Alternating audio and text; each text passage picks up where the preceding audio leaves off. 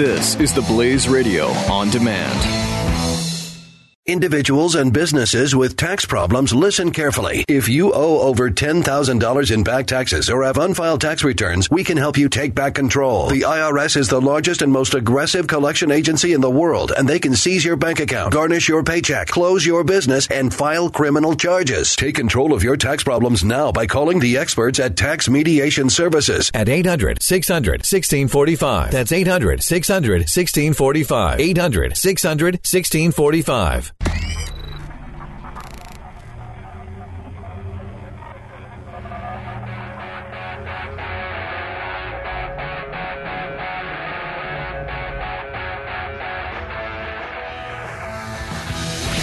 Now, spreading freedom across the nation.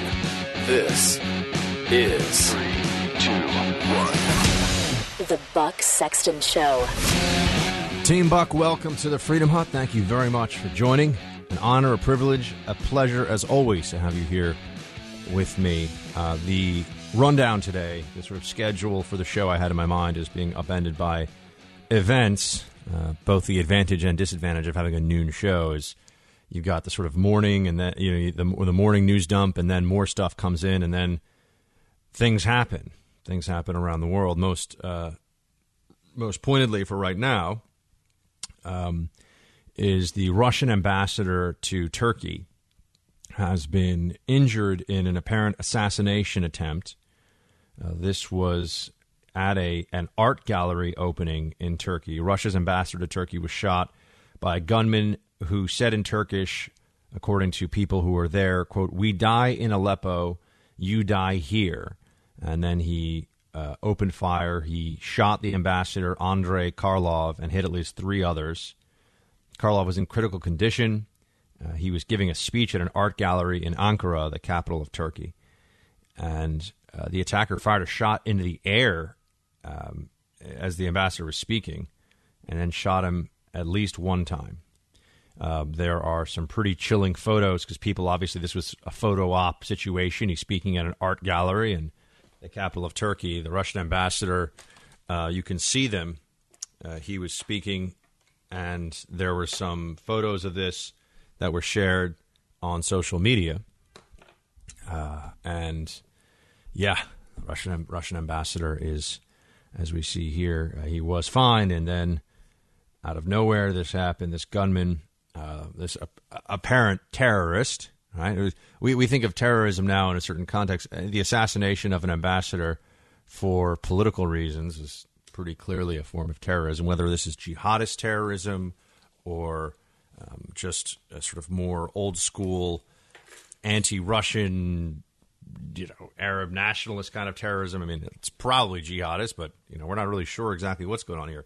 The guy didn't yell Allahu Akbar, from what I understand. It wasn't a suicide bombing. It was a shooting. So it's unclear, according to the Mirror here, UK paper, whether the gunman had even been detained.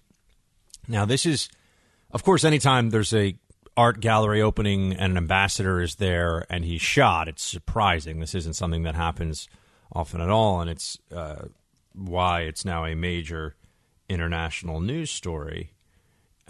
But I think it'll be catching on more, too. I think it just broke in the last few hours, from what I understand. I guess it's what is it? It's nighttime. I always get my timing wrong there. It might have been last night.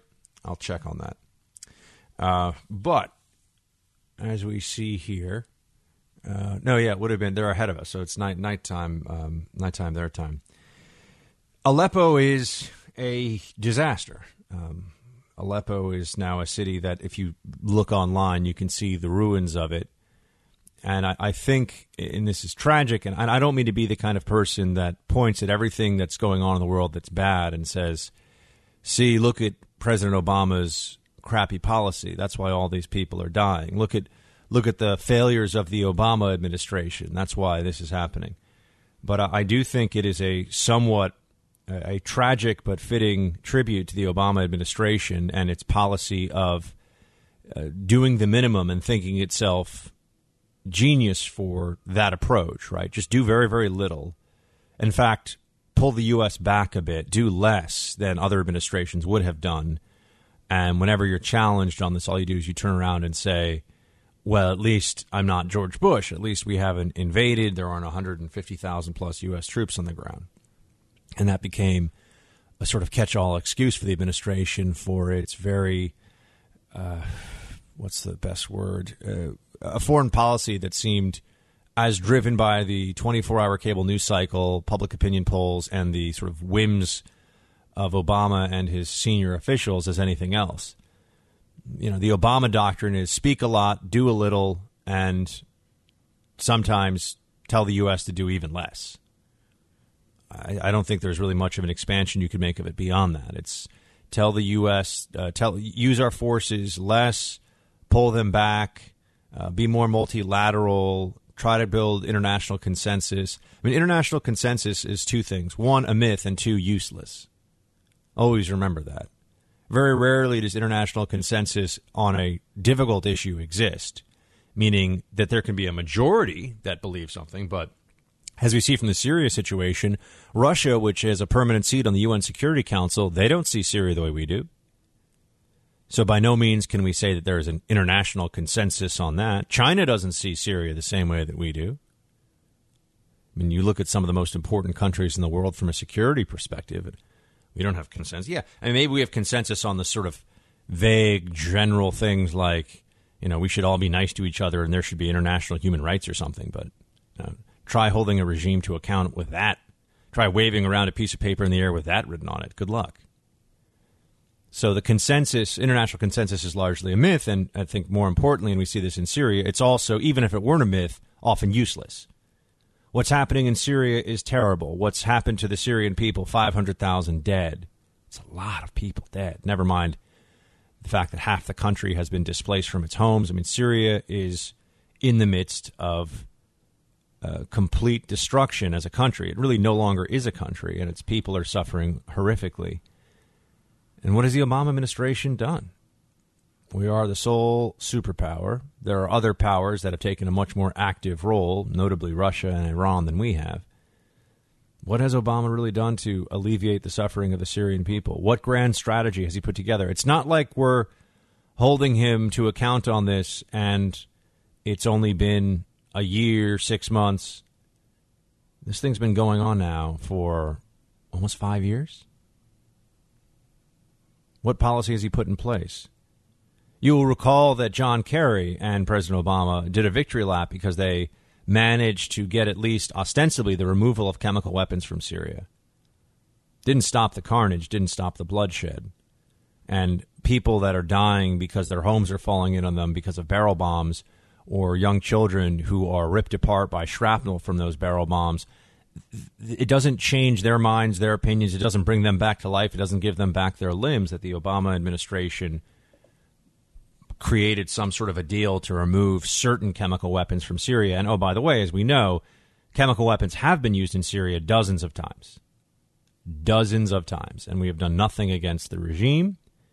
And we have no real policy in place to help the people that are most directly affected by this. I mean, the buses, literally lines of buses trying to get out of Aleppo, an enclave in eastern Aleppo, where they believe 50 to 100,000 people are stuck and face annihilation at the hands of the Assad goons who are coming, and Russians, by the way. I mean, there are reports of IRGC senior officers, Iranian Revolutionary Guard Corps, Iranians who are in Aleppo. There are reports of Russian special forces units. In fact, some have even said they're the same. It's the same storied unit that the Russians use for the taking of Crimea. They're in Aleppo right now, and you can say that, well, is this really our problem? And I think that's often been Obama's fallback, right? On the one hand, he'll go to fancy dinners in front of lots of heads of state, movers and shakers, people that can write large checks for a whole variety of things, and talk about our commitment to international affairs, international human rights and human dignity. Never again. I do believe Obama gave a speech, in fact, in D.C. at the Holocaust Museum, which if you have not been to, I highly recommend you go to. It is a difficult thing. It is also a very worthwhile thing. I've been. I went on one of my days off from the CIA, spent the day there. I believe he gave a speech there in which he said, never again. That is the cry. We will not allow this the rallying cry. We will not allow this sort of thing to happen. Well, once you're getting into 500,000 people killed in a civil war where they are stuck between fanatic jihadists on one side and a bloodthirsty tyrant on the other, you'd think that the UN Security Council, I mean, we have an apparatus in place. We have mechanisms that are supposed to work to stop this sort of thing. We have diplomats. We have negotiators. All of it largely worthless. Aleppo is falling back to the regime. The suffering is enormous and catastrophic. And what does President Obama, what do the senior-most officials of the government right now offer? Largely silence, preparation for Obama's vacation. He's done. He's going to be handing the reins over to Trump soon. They don't want to make too big a deal of this. They don't want it to be clear that the single biggest foreign policy challenge of Obama's time in office, Syria, has also been the most obvious and catastrophic failure of the Obama years. There are other failures too, but this one is just, how much worse could it be? How much more horrific and hopeless could it be? And this is what then brings me back to this assassination attempt on a Russian ambassador. These sorts of things have long-term consequences, the sorts of consequences that pull us into things. I don't just mean our military, that affect us and our friends and our interests around the world. I've said to you before that the closest approximation to what's happening in Syria right now is most likely, if you're going to take a historical perspective, the Lebanese Civil War from 1975 to 1990. I spent a summer studying with a number of Lebanese students who were about my age, some of them were a little older, who told me about what that was like, what it was like to live in Beirut during that, and how the country was ravaged and pulled apart. And from that civil war, we also saw the monster of Hezbollah come to be, which still bedevils Israel and our interests in the Middle East and around the world. I mean, we have seen this now for decades.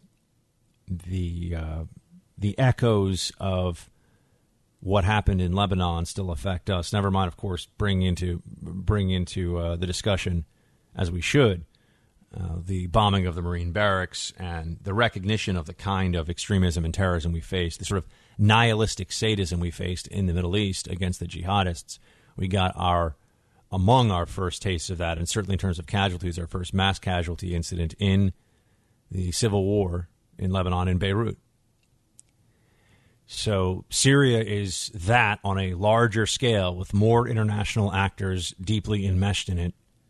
And the body count will be higher, I think, and it could go on just as long. And the Obama administration offers what? The attempt to assassinate a Russian ambassador. I think you can also see this as a harbinger of things to come. There will be major jihadist attacks on the Russian homeland. And that Aleppo is going to be a rallying cry for Sunni jihadists all across the region who say, see, if you were part of the moderate opposition, if you were just opposed to Assad, you are lambs to the slaughter. Why don't you join us? Why don't you join ISIS or Al-Qaeda or some derivation thereof? We actually fight. We do what is necessary. To us, it sounds crazy, but if you had just lost your home, if your entire city had been leveled to rubble with the entire international community sort of standing by and watching, if you had lost family members, if you had seen children bleed out in the hospital, in hospitals that don't have the necessary material to even tend to the horrific wounds that are coming in on a far too regular basis, one might start to think some extremist thoughts too. This is the problem. Aleppo will haunt us for a while.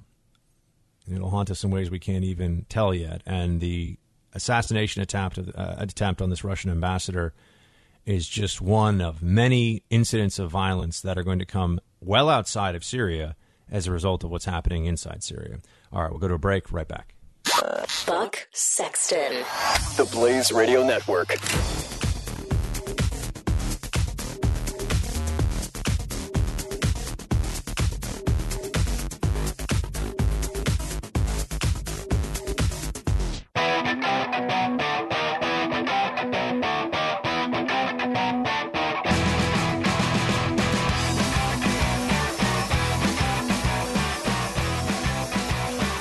Buck Sexton.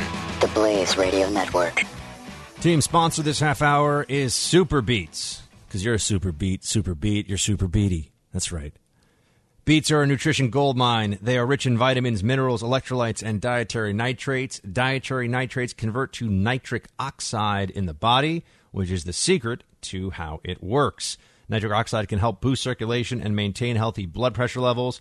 Super Beets is the easiest way to get these dietary nitrates naturally, and they specifically help with circulation. I love that I'm doing something healthy for my heart, my circulation, my blood pressure, and I have amazing energy and stamina all day now. You can get benefits of 3 whole beets in 1 teaspoon of Super Beets with no beet taste. I feel confident offering this to my listeners because whenever I take Super Beets, I get a little jolt of energy within 20 minutes of taking it.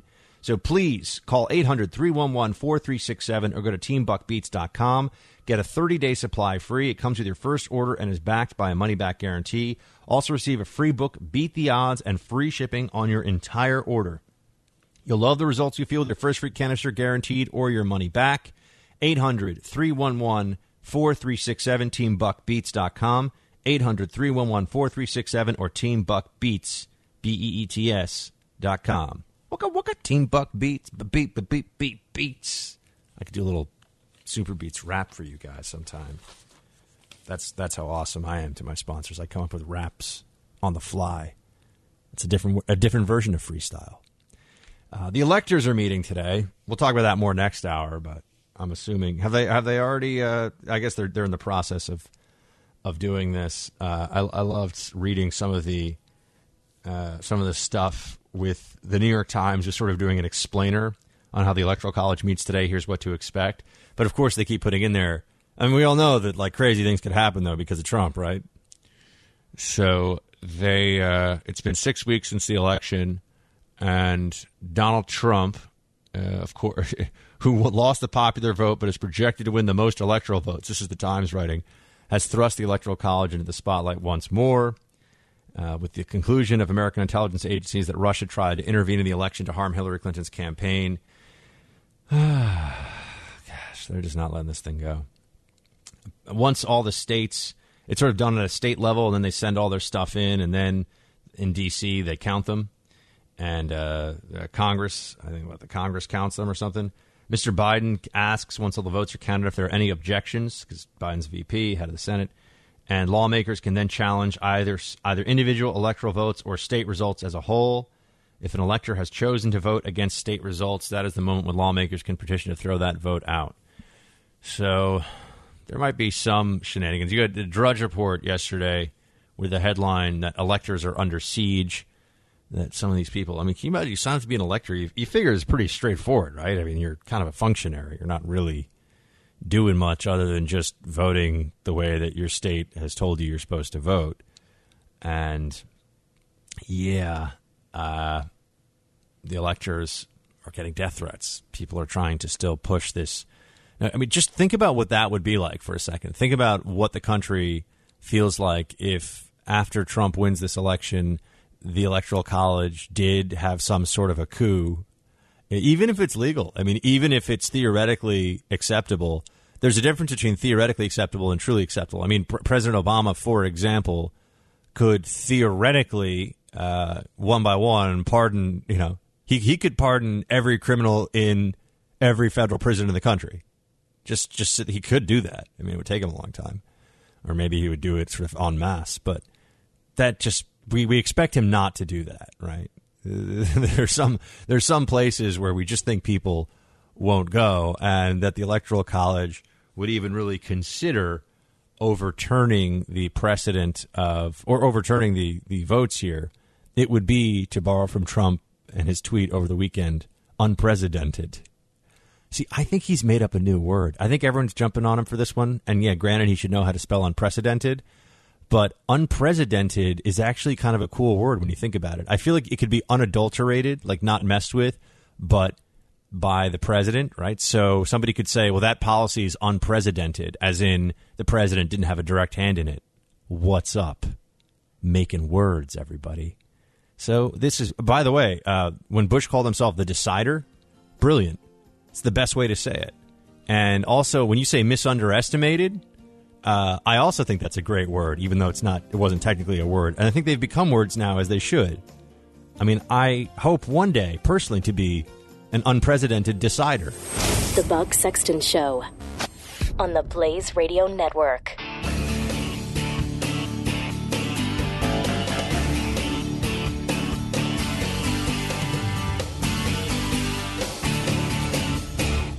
Individuals and businesses with tax problems, listen carefully. If you owe over $10,000 in back taxes or have unfiled tax returns, we can help you take back control. The IRS is the largest and most aggressive collection agency in the world, and they can seize your bank account, garnish your paycheck, close your business, and file criminal charges. Take control of your tax problems now by calling the experts at Tax Mediation Services at 800-600-1645. That's 800-600-1645. 800-600-1645.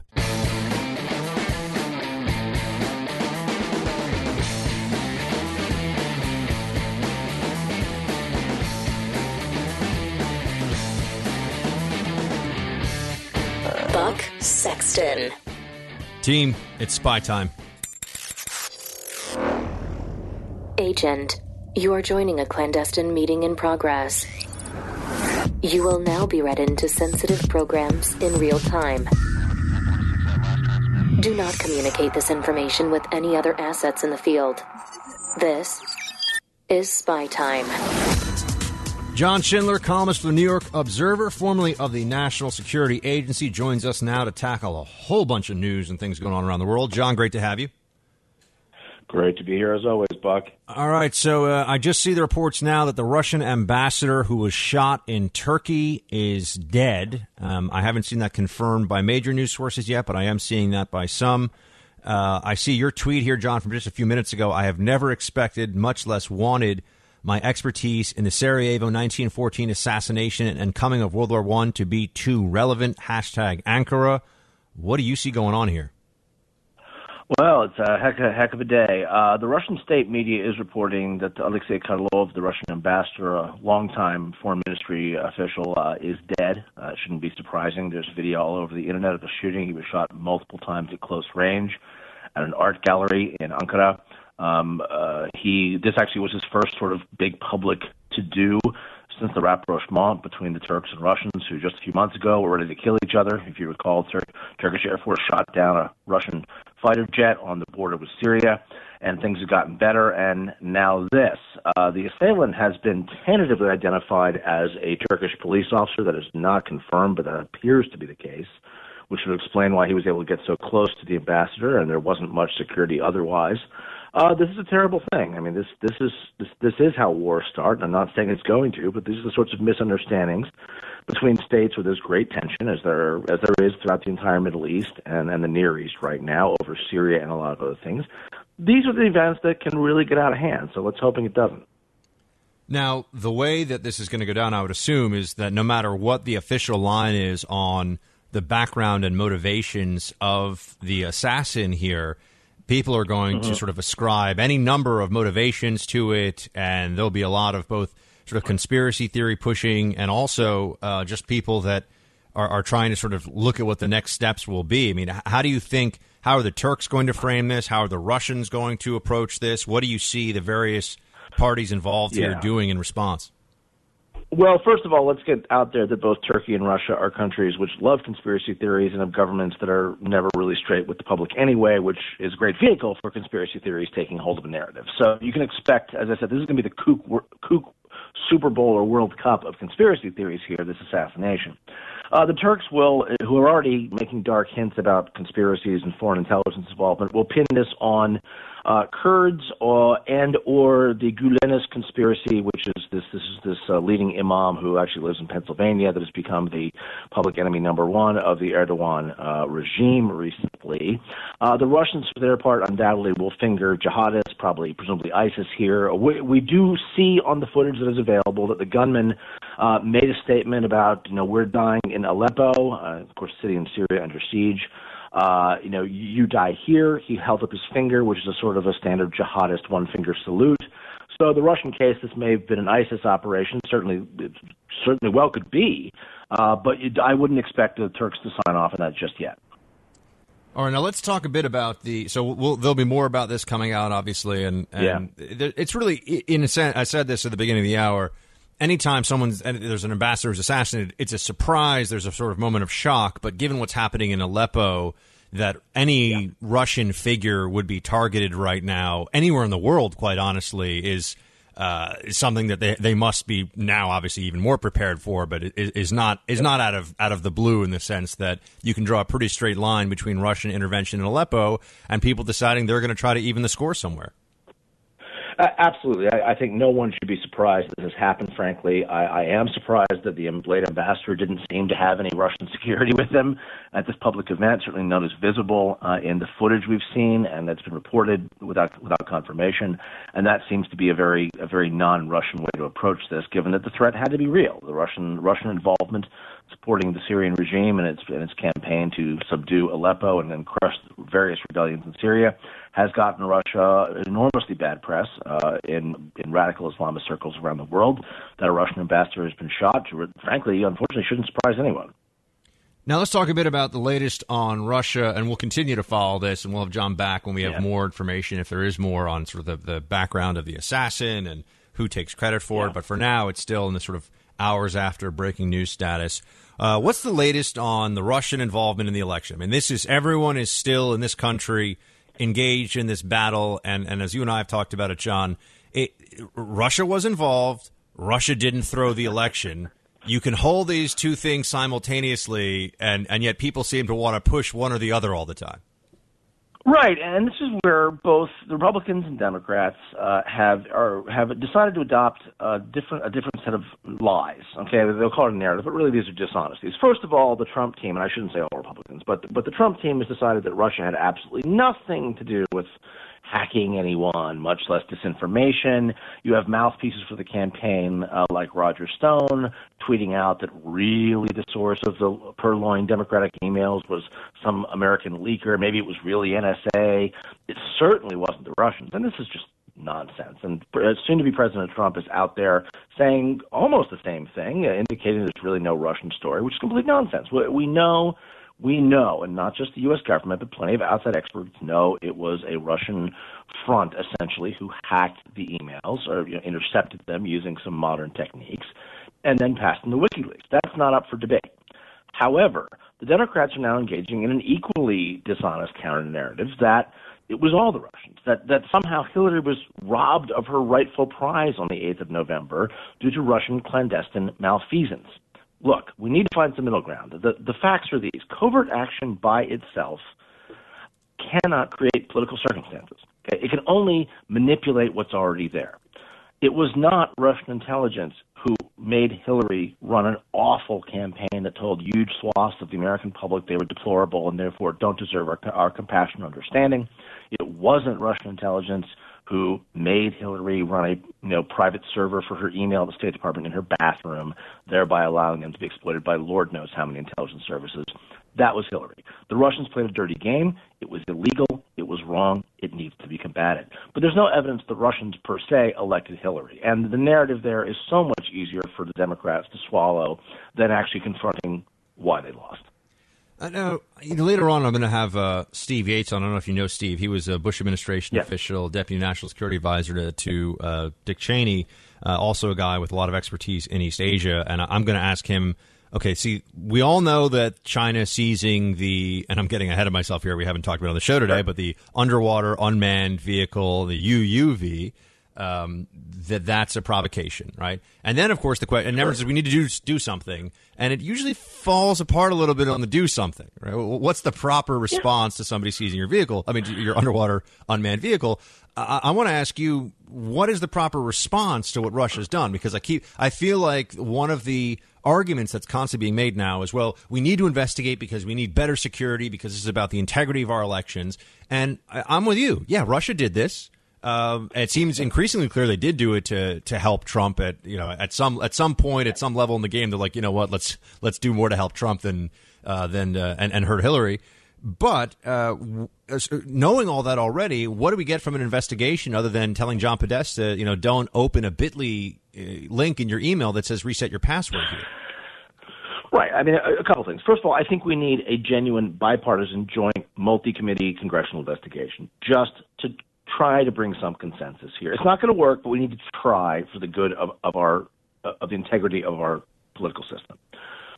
We need better cybersecurity. That's obvious. It's gone in the tank under Obama. We need to take cybersecurity a lot more seriously. But you're never going to stop this. This is normal signals intelligence in the 21st century. This is SIGINT. We do it. The Russians do it. Everyone does it.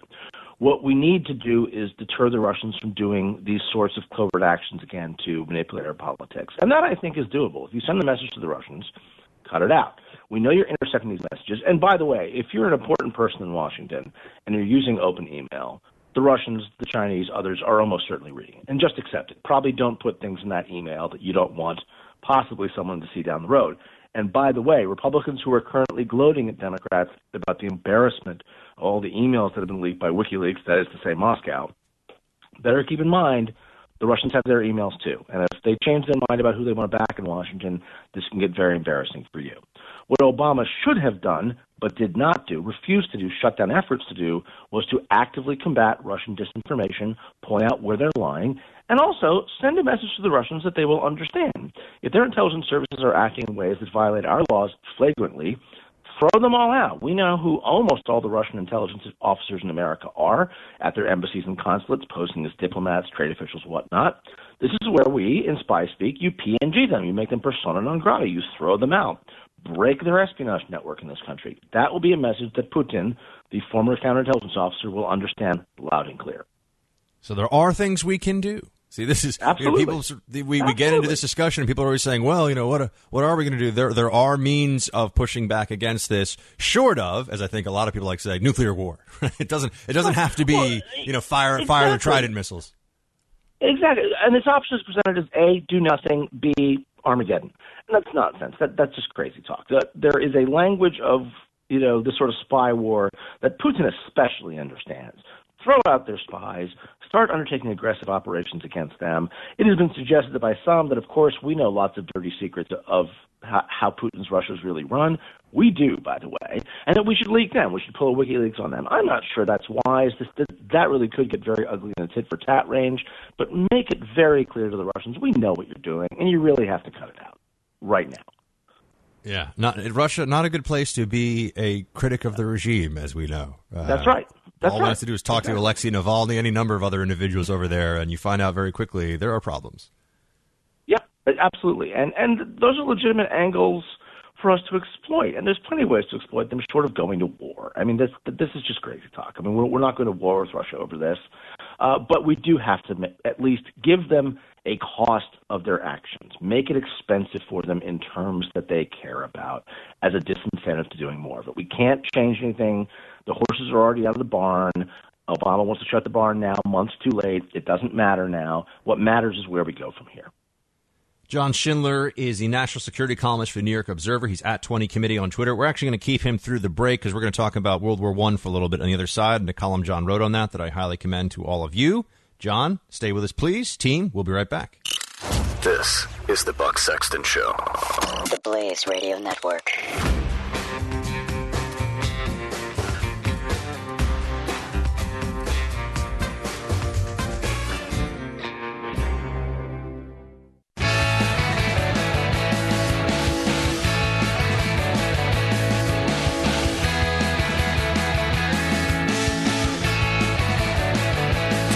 This is the Buck Sexton Show. We're back with John Schindler at 20 Committee on Twitter. He's the columnist for the New York Observer on national security. Great piece he wrote over the weekend, The Butcher's Bill of 1916, Europe's Blood-Drenched Year of Horror. John, we've only got a few minutes, but I wanted you to just sort of walk us through a bit of what you talk about here, the anniversary of the end of the Battle of Verdun. Yeah, I mean, the 100th anniversary of that horrible battle's ending was on the weekend, 100 years. And I was just trying to make the point that, one, as bad as things seem in Europe right now, and they're pretty bad, between mass Muslim migration, rising terrorism, lots of instability in Eastern Europe, but things are really pretty great now compared to where they were 100 years ago, when Europe was in the middle of killing itself, murdering off millions of its own young men, and then middle-aged men, and just men. and destroying their civilization, which at the time was by far the dominant one in the world. And how this happened is not an accident, and I think history matters. And the lessons of 1916 are also that it's really hard to stop things once you get them going. And in 1916 was the year where the fighting on all the fronts in World War I had become static and attritional, and the victory would come to the side that lasted the longest in these horrible conditions, which was, of course, what happened at the end of 1918, and that no one knew how to make it stop, how to turn the meat grinder off. And this meant that at Verdun, at the Somme, on the Isonzo front in Italy, on the Eastern Front, on every front, European armies were killing each other in numbers no one had ever seen, literally by the millions. Yet it wasn't changing anything strategically, and this sort of stalemate would lead to the political collapse of Russia in 1917, and of course with that the coming of communism and all the nightmares that followed, and the collapse of the German Empire in Austria-Hungary, and of course the Ottoman Empire too in 1918, creating this sort of disordered world in parts of Europe and the Middle East that we're still dealing with today. It is amazing, as you point out of the piece, that there were fronts in that war that are essentially completely forgotten to a vast majority of people, including battles and periods on those fronts when, as you said, hundreds of thousands, if millions of people were killed. Yeah, there's this very strange bias in the English-speaking world toward the Western Front, which, I mean, the bias itself isn't odd because that's where most English-speaking soldiers fought. And also they'll throw in a little interest in other fronts if there are English speakers there. You know, they've heard of Gallipoli, the famous battle in Turkey in 1915, because there was a movie a long time ago with Mel Gibson in it about that, and that was when he was sort of young and hot and not the sort of furry anti-Semite he is today. So people have heard of that. But beyond that, it's a huge gap. And the other fronts, I've written books on other fronts, the Italian front, the Eastern front, that are huge, that were absolutely decisive to the outcome of the war. But frankly, they get really undersold in the English-speaking world, and most Americans fairly just haven't heard about them. Give us a John Schindler book to buy on the First World War, and then also give us your... Yeah, go ahead.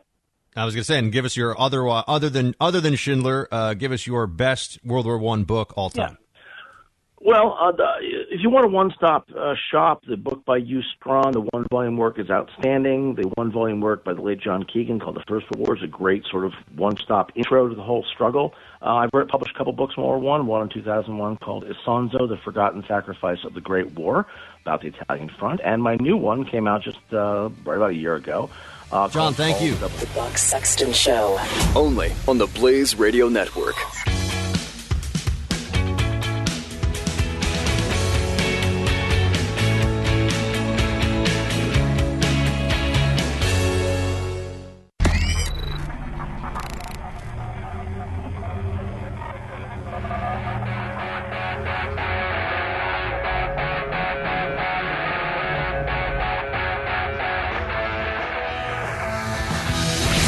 Now, spreading freedom across the nation. This is 3, 2, 1. The Buck Sexton Show. All right, Team Buck, welcome back to the hut. We're joined now by our good friend Stephen Yates. He is the chairman of the Idaho Republican Party, formerly Deputy National Security Advisor to Vice President Dick Cheney. Steve, great to have you. Thank you, Buck. Great to be with you. And you were just, before we get into the latest shenanigans with China, you were just out in that part of the world. How was your trip?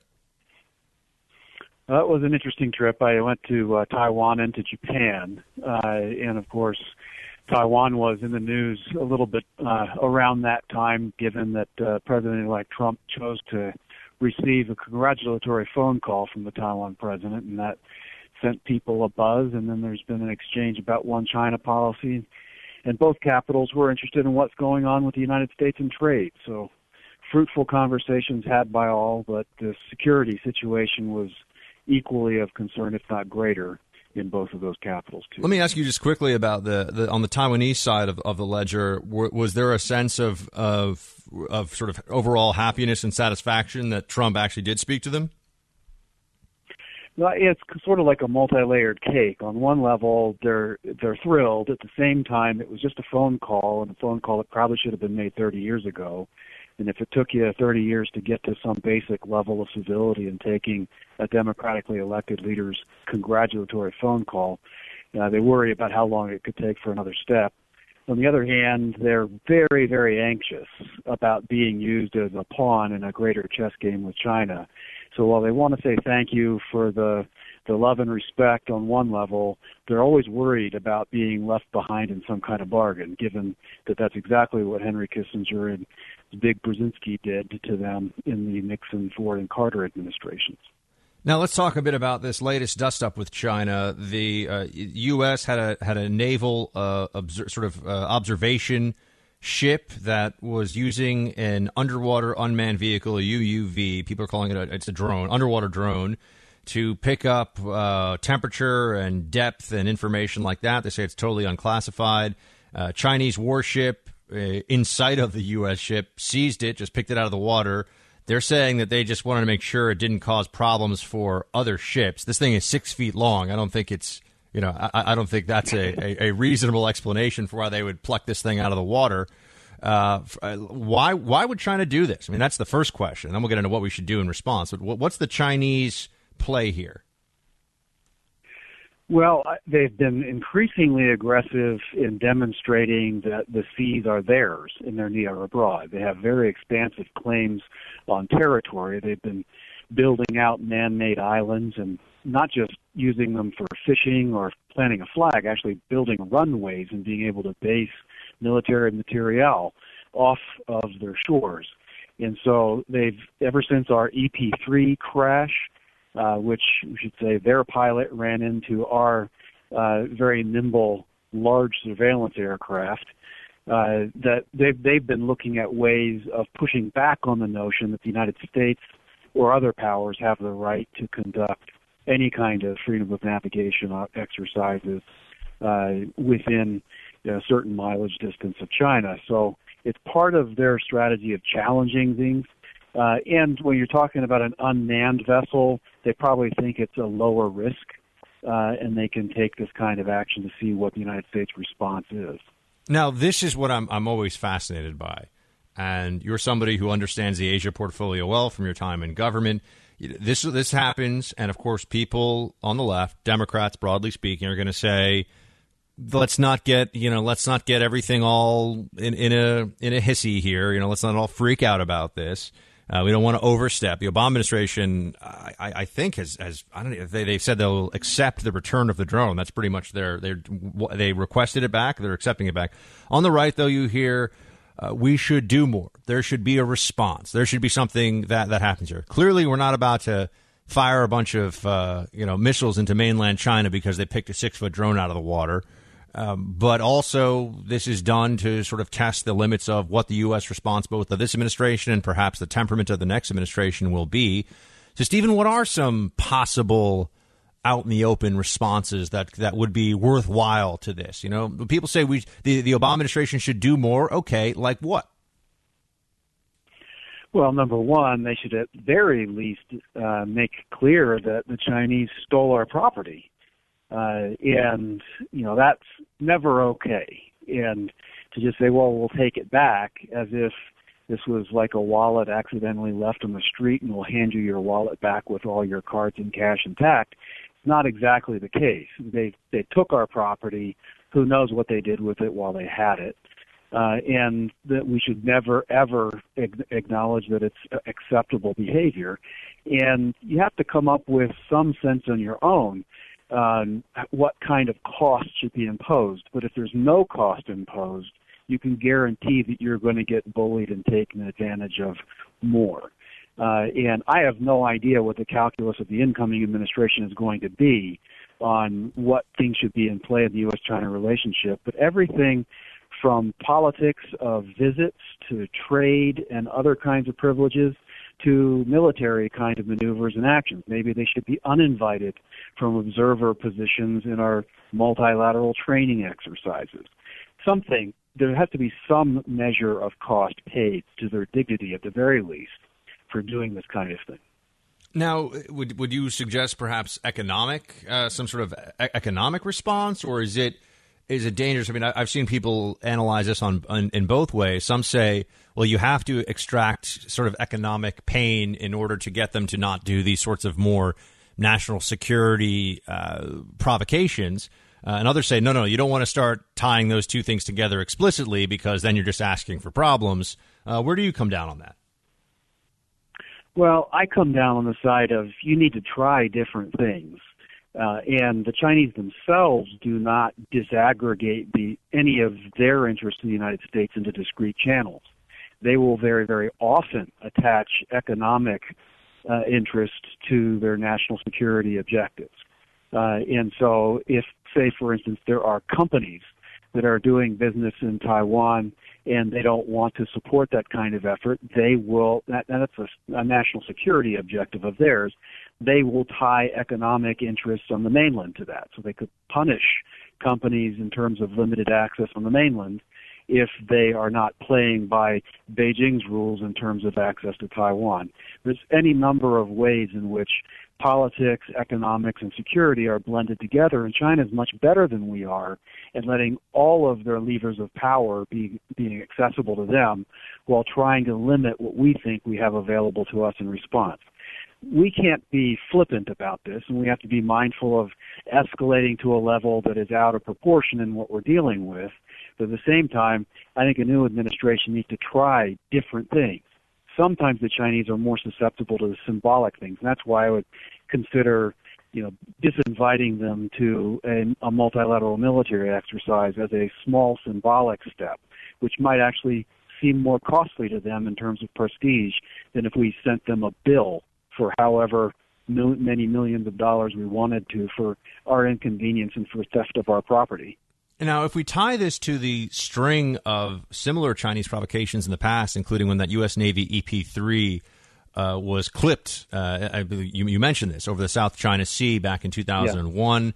Yeah. They imprisoned our crew for 11 days. They stripped the plane of sensitive electronic equipment. Then there was the 2002 incident with a Chinese fishing boat ramming a U.S. ship to disable its sonar. In March of 2009, a Chinese craft tried to sever the towed sonar array from the United States Navy Impeccable. This is all in the South China Sea, by the way, so clearly this is a cauldron that is bubbling up more and more. What did we do? It seems like in those cases we said, sorry, China, please don't be mad at us. Well, we sort of had angry letters or their equivalent sent to say how unacceptable it all is. Secretary Clinton went to Southeast Asia for a multilateral summit meeting and issued tough words of deterrence, but it was never really backed up in a meaningful way that had any impact on China's behavior. I think we do need to multilateralize some burden sharing among the different countries that are affected by what China's doing. They need to share in the risk and responsibility for China's aggression. And even though we have quirky relations with a quirky new leader in the Philippines and complicated relations around that ring with equities in South China Sea, we have a similar problem in the East China Sea. So really across Asia, we need to be looking in a fresh way about increasing the independent deterrence capability of our allies and partners and make sure they're sharing some of the effort to push back against this kind of aggression from China. South China Sea is the most likely place for the Trump administration to run into some real issues, military issues, naval issues with China, I would assume. Yes, I mean, this is going to be, if there is a flashpoint with China where things go beyond angry letters, it would seem to be in this region. It's that and East China because of the unpredictability of North Korea. We're always at risk of things happening in that theater, and we have territorial disputes that really run all of China's periphery along the Pacific there. And it's not just a military issue, given the huge amounts of global trade in energy and other goods that go through these waterways. It's a massive economic interest for all of East Asia. I also wanted to ask you, and this is kind of returning to the beginning of the conversation with Taiwan. We sell Taiwan advanced military hardware. We sell it missiles specifically designed to be able to take out ships at long distance. And we've been doing that for a while, and yet a phone call that somehow runs afoul of the one China perception. I know it's a policy, but it seems to be, Taiwan is this other place that isn't really a part of China. sets off this reaction in the media and with China and the Chinese media and the Chinese government. I think a lot of people look at this and ask, why is it okay for us to sell them missiles that can blow up Chinese ships and would make a Chinese military action against Taiwan much more difficult, but a phone call from the president-elect, that gets everybody upset? Well, I think this is just part of what I consider to be a very irrational policy by the United States, one whose terms are largely dictated by Beijing, and basically saying what words we're allowed to use and who we're allowed to talk to and what our dealings with other people are allowed to be. And while a lot of our diplomats and the people who set this framework up will vigorously disagree, I still would posit that's the case, and that the reason they sort of condone this concession to China and letting them control what we do is because Beijing is so big and powerful and so dangerous, and we're so dependent on our economic relationship with them. I just think that we hold a lot more cards that we don't play, and fundamentally, I don't think any U.S. administration should ever accept being dictated to by a foreign power in terms of what they can and can't do, especially when it's the hostile government in Beijing that's saying that handling Taiwan the wrong way could lead to conflict. If you think of all the conflict zones we have around the world, American presidents and the representatives engage both sides of those conflicts to try to keep peace. It's astonishing to me that we can talk to Iran. We'll talk to Iran now. We'll talk to Cuba. We'll talk to we'll talk to Russia. We'll talk to anybody. But talking to Taiwan, that's a problem. Right, and that's just every American should think that's a point of insanity. And anyone that makes policy should say, okay, this is evidence that we've let things go too far. I don't think the Trump administration wants to completely revolutionize what the relationship is with a major power like China, but certainly the early signs are looking at rebalancing in a way that more favors American interests and I think common sense. Steve Yates is the chairman of the Idaho Republican Party. He is at Yates DCIA on Twitter. Stephen, always great to have you. Thank you very much for sharing your expertise. Good to talk to you. Thank you, Buck. Take care.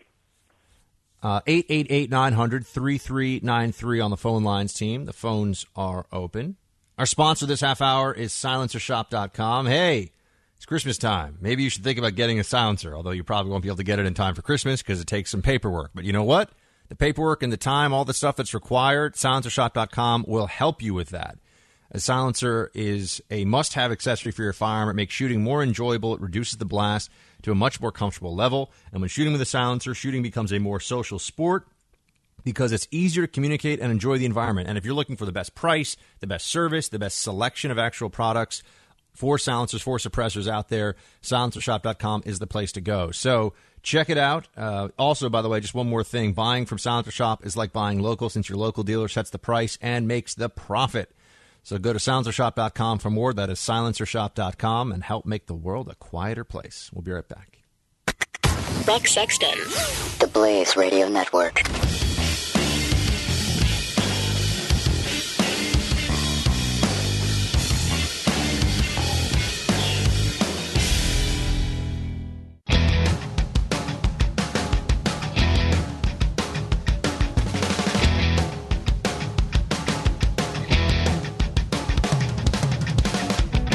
Dispensing the truth. This is Buck Sexton on the Blaze Radio Network. So the head of the DOJ, Attorney General Loretta Lynch, sat down for an interview with CNN's Jake Tapper over the weekend. And she addressed the question that I'm sure is on a lot of people's minds still, which is, remember that whole thing when right before the FBI more or less stepped in front of DOJ prerogative and said that there shouldn't be any charges because no reasonable prosecutor would bring charges? Remember that whole thing happened? And you had that weird meeting on the tarmac with Bill Clinton a couple of days before that announcement by FBI Director Comey, where it was the Attorney General having a private meeting on her private plane. Of course, all of our senior government officials now travel private. Always remember that, by the way. They have motorcades like Caesar is in town, leaving the Naval Observatory, heading down to the White House or something. It's ridiculous. People say, "Oh, safety." They're fine, all right? Like 10 Secret Service guys and a couple of armored cars. This is America. This is in Mogadishu. Anyway, It is ridiculous. I don't care anybody. This whole thing about they need to like block all the streets and all this other stuff. No, maybe it'd be good for some of our elected officials to know what it's like to sit in traffic. Anyway, they got phones. They can handle it. So Loretta Lynch, though, she's on a private plane talking to Bill Clinton days before his wife is effectively cleared of criminal liability by the FBI in front of the whole country. And she says the following to explain how somebody who has spent decades in public service, I would assume at this point. I don't really know what her career is. I know she was at the Eastern District of New York beforehand. She's the senior most prosecutor in the United States government. Ethics rules you'd think would be high on her mind, perception high on her mind. Here's what she offers up. Play clip 1. As I've said at the time, I think like days after that meeting, I regretted not seeing that issue and not seeing around that corner. You know, I regretted viewing it as just, again, as the number of people who come by and say hello. It didn't cross your mind when you were sitting there like, oh, somebody's going to make a big deal out of this. And our conversation went on a lot longer, certainly, than I had anticipated, because it was just going to be, hello, how are you? And everyone was going to go on about their evening, as far as we were concerned. He's a talker. He is a talker, yes, he is a talker. I really do believe, Jake, that, things happen. And as I said, I wish I had seen around that corner and not had that discussion with the former president, as innocuous as it was, because it did give people concern. It did make people wonder. She talked to him for like 20 or 30 minutes. The investigation that's going on. Hold on a second. This is a giant steamy pile of BS. She talked to him for a while, according to the reports. Okay, it wasn't a quick exchange of pleasure. Look, she spoke to him for 2 or 3 minutes. I'd be like, that doesn't look great, but I get it, right? 2 minutes. I mean, how much is really going to be, and also with other people around. But it wasn't that. And it was in private. And it went on for quite a while.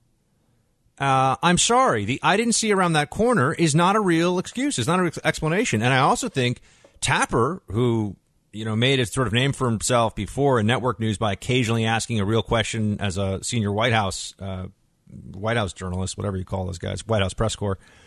And he goes, yeah, Bill Clinton's a talker. Are you kidding me? You accept this explanation?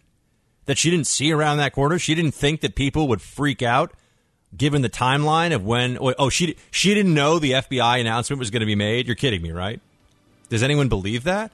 I mean, this is the kind of stuff, Russia hacking we have to hear about now every day, and, the amount of journalistic resources. It's like we're covering, the invasion of or the sneak attack on Pearl Harbor every day with the cyber stuff with Russia. But we're just going to accept, Bill Clinton, he's a talker. So sure, Loretta Lynch, that's all that happened there. Please. The Buck Sexton Show on the Blaze Radio Network.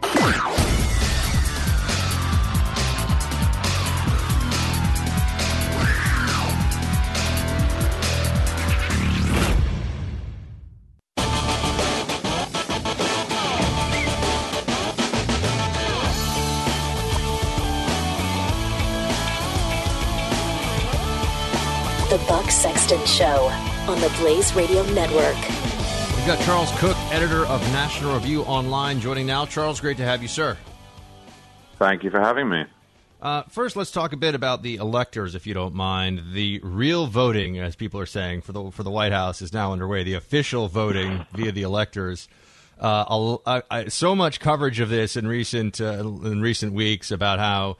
Are they bound? Are they duty bound? Are they legally bound to vote a certain way? Could there be some sort of an electoral coup? This is going to be a big nothing burger. Trump's going to be president, right? Right, and he should be because he won the election.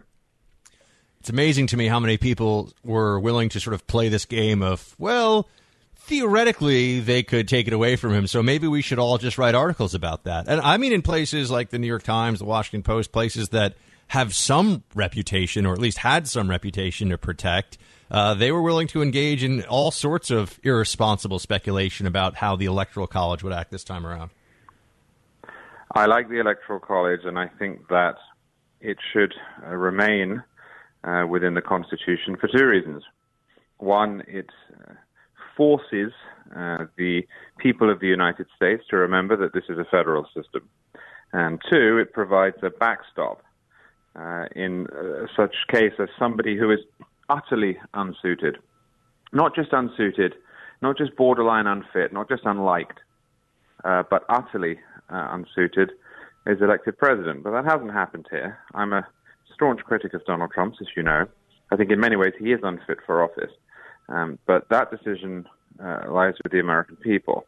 And there's been an attempt to pretend that he is so far out on the ledge that the Electoral College is obliged to intervene. We've heard more of the Federalist Papers recited by progressives this week than probably in the last 100 years.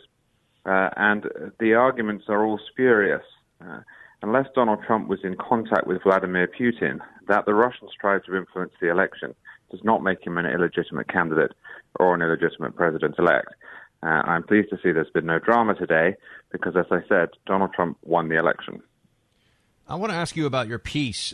No, Trump's conservative critics have not been destroyed or silenced. This seems to be another idea that's really actually pushed a lot by the left in the sort of all-out assault on all things Trumpism. It seems like they're trying to goad some of Trump's conservative critics into going after him quite a bit more. But I wanted to just give you the floor to lay out some of the argument and the points that you made in your piece on National Review Online. Well, I keep being told that I'm now a Trump defender, that I'm now a Trumpist, a Trump backer, a lover of Trump. And it's simply not the case. I think it's being done for two reasons. Firstly, because progressives can never place conservatives on the right side of any moral question, and for them, Trump was on the wrong side of history. And those conservatives who disliked him must therefore be discredited, lest anyone think they are reasonable or even worse, correct. But it's also a misunderstanding of what Never Trump was about and what it meant. I was against Donald Trump. I wasn't against conservatism. I had three main objections to Trump. One, I thought he was temperamentally unfit, or at least a risk. Two, I thought he was not conservative. I worried very greatly, continue to worry about what he will do in office, where his instincts are.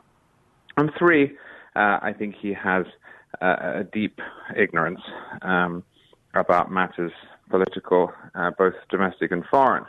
And as such, I didn't want the Republicans to nominate him. And I sat out the presidential race because I wasn't sure which candidate in the long run would do more damage to the things I care about.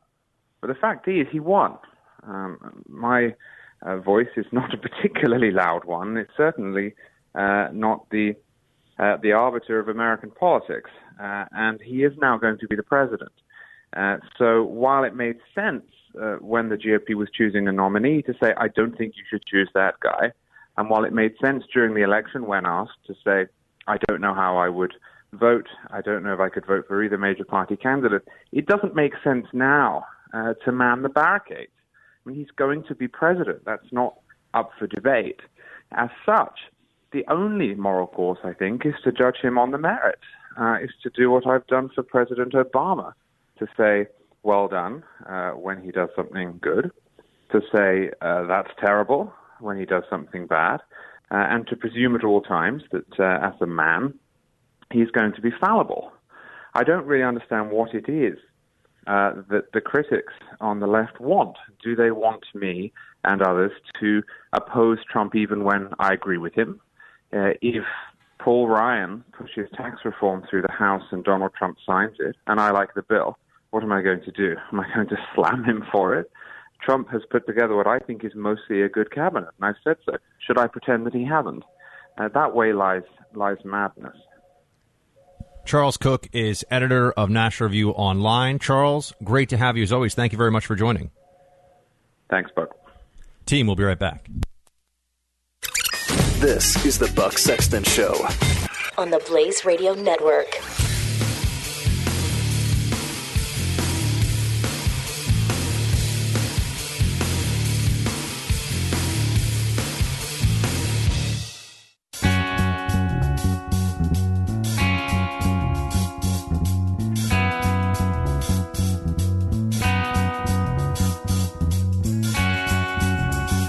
You're listening to the Buck Sexton Show, only on the Blaze Radio Network.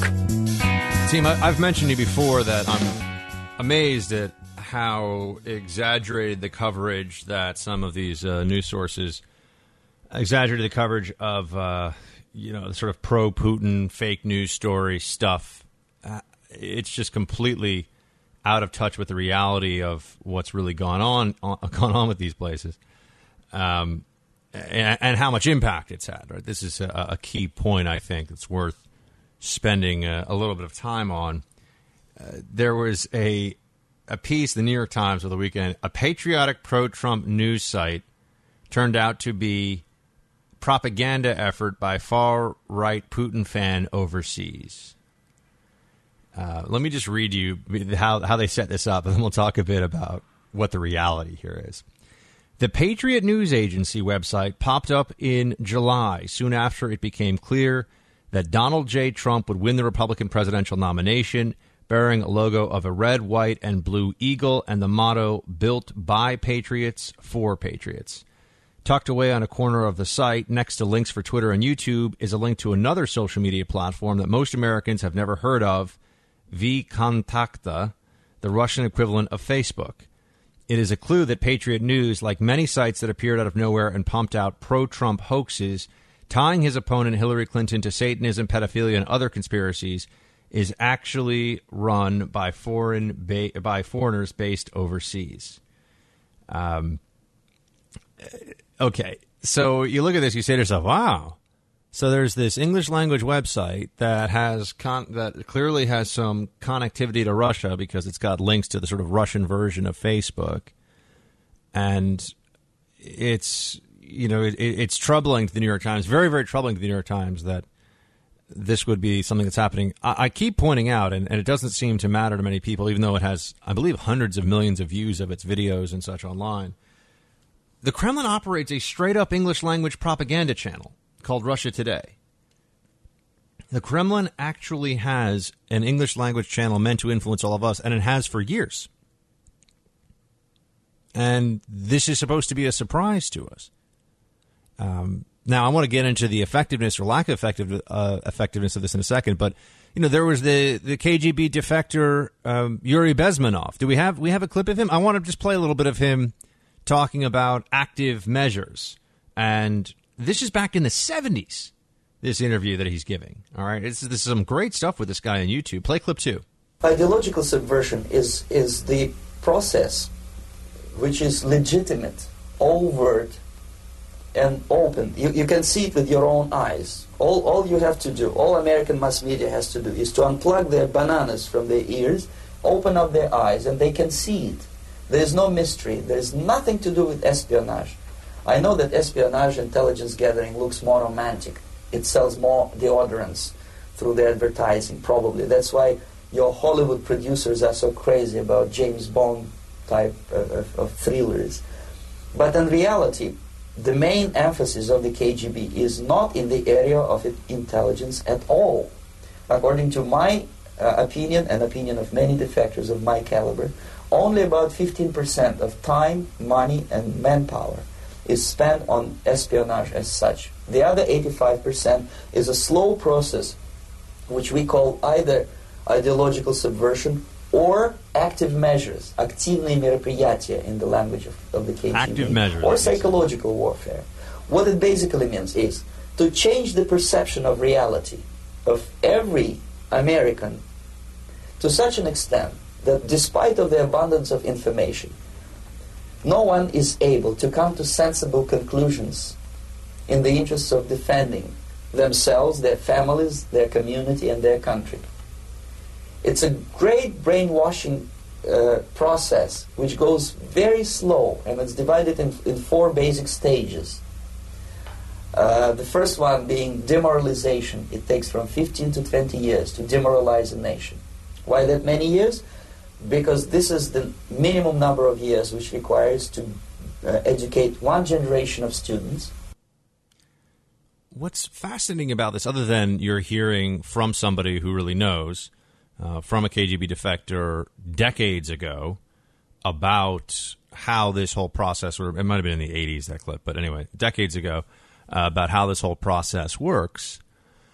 And you also note that the left has, in fact, been the place where the Soviet Union, and I would even argue to you until very recently, Russia, has always found a sort of warm host for its propaganda.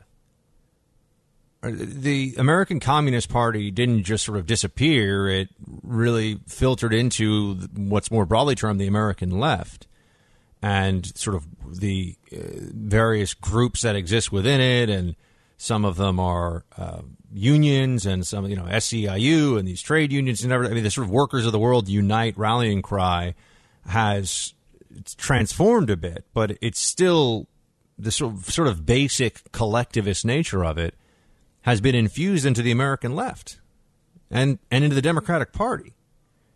This should not be lost on people. I think it's a fascinating turn of events right now that you have the right being held up as the sort of pro-Russian stooges, when stretching back to actually just the end of the Second, or really even before it, but certainly since the end of the Second World War, the pro-Soviet, pro-Russian sentiment has almost exclusively come on the left. And the penetrations of the United States government, which we're going to be talking about in a few minutes here, the high-level subversion that occurred in the U.S. government, and the huge amounts of espionage that occurred, and that was all involved. That was all from the left. But now, because of this election, you have the right is so pro-Russian, they love Russia, they think Putin's so great, and that's really not the case. It's actually been a lot of Republican critics of the Obama administration who have wanted a stronger response from Obama to Putin's aggressive maneuvers on the Russian periphery and in Russian foreign policy. But this notion of ideological subversion, which he's talking about here, and active measures, and convincing a population that they shouldn't defend themselves, that they're no good, that their way of life is wrong, and they should sort of join the Soviet method, that's always found a sympathetic ear on the American left and in the Democratic Party in this country. And I think it's important to remind ourselves of that, as now all of a sudden the Democrats are so hawkish on Russia, and Russia's terrible, and look what it's done. Usually they're the ones making excuses for Russia. Usually they're the ones that certainly are making excuses for the Soviet Union. In fact, I think you could make a very clear argument that American academics had much greater sympathy for many years for the Soviet Union than they ever have had for Russia. But that's perhaps a different discussion. Putin's sort of nationalism and aggressive, really sort of masculine traditionalism, which is, I think, what Putin tries to project. I mean, and we think of it as sort of worthy of mockery in this country, but it is part of his persona. And that's also what they see, I think, tying to Trump. That is viewed with disdain by the left. But the notion of a sort of statist authoritarian power based on a socialist collectivist model with thousands of nuclear missiles, that was defended by much of the intelligentsia in this country, or at least downplayed as a threat. I mean, we were often considered to be the more bellicose ones, despite all of the Soviets meddling all over the world, right? So we've just reached a very interesting point in time where, for once, for their very sort of short-term reasons, the left has decided that Russia is a problem, and, Russia is a problem, and they want to stand up against Russia, and they've got issues with Russia, and they want a more muscular foreign policy, but it's really just because they've been pushed out of power and they want to blame somebody. Give it some time. I mean, the left is going to be there. They've gotten stung pretty badly here in their eyes by Putin, so it's going to be sort of a personal anti-Putin thing. But if the Trump administration takes, this is what I'm trying to prepare you for, if the Trump administration takes robust measures against Russia or to oppose Russia, then it'll be Trump the warmonger, Trump the bull in the China shop, all that stuff. By the way, that website that I mentioned to you, I just wanted to finish this up on the New York Times that they were covering. On Facebook, I saw it has a total of 123 likes. So yeah, that website the New York Times is doing a whole rundown on. I mean, I know stores that sell wind chimes that have been open for 3 days that have a lot more Facebook likes than this patriotic pro-Trump site that may have helped turn the election. This is hysteria. It's nonsense. It's trash.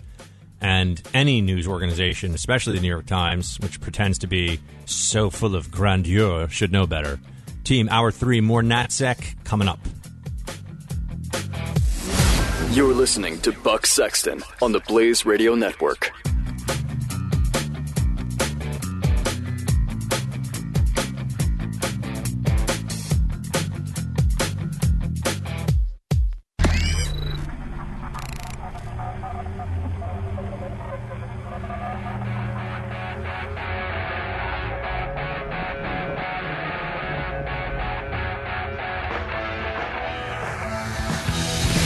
Now, spreading freedom across the nation. This is 3, 2, 1. The Buck Sexton Show. All right, team, there's been a lot of discussion recently about what's going on with Russian active measures. Did it influence the election? We're joined by Dr. Harvey Clare. He is co-author of the book Spies, The Rise and Fall of the KGB in America. He's also a professor of politics and history at Emory University. Dr. Clare, great to have you. Thank you. Nice to be here.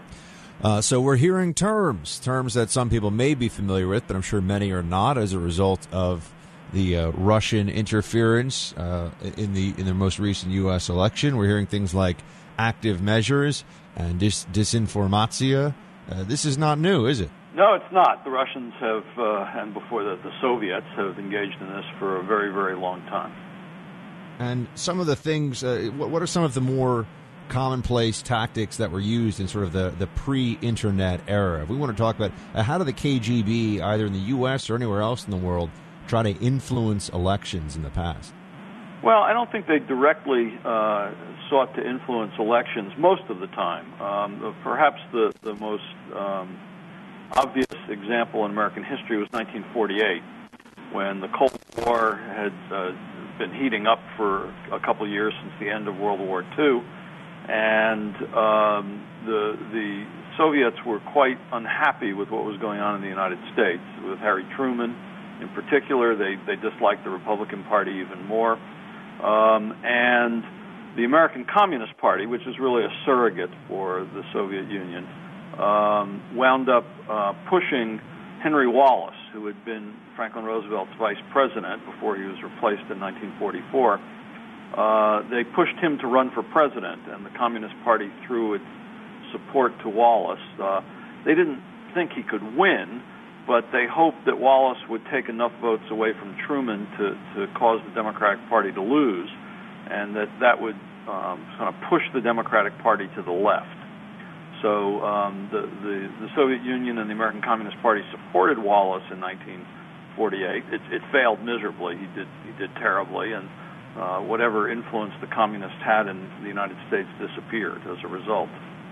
Now, you've written this book, and it's based on KGB archives that also you took into account here what happened in the career and the background of former KGB officer Alexander Vasiliev.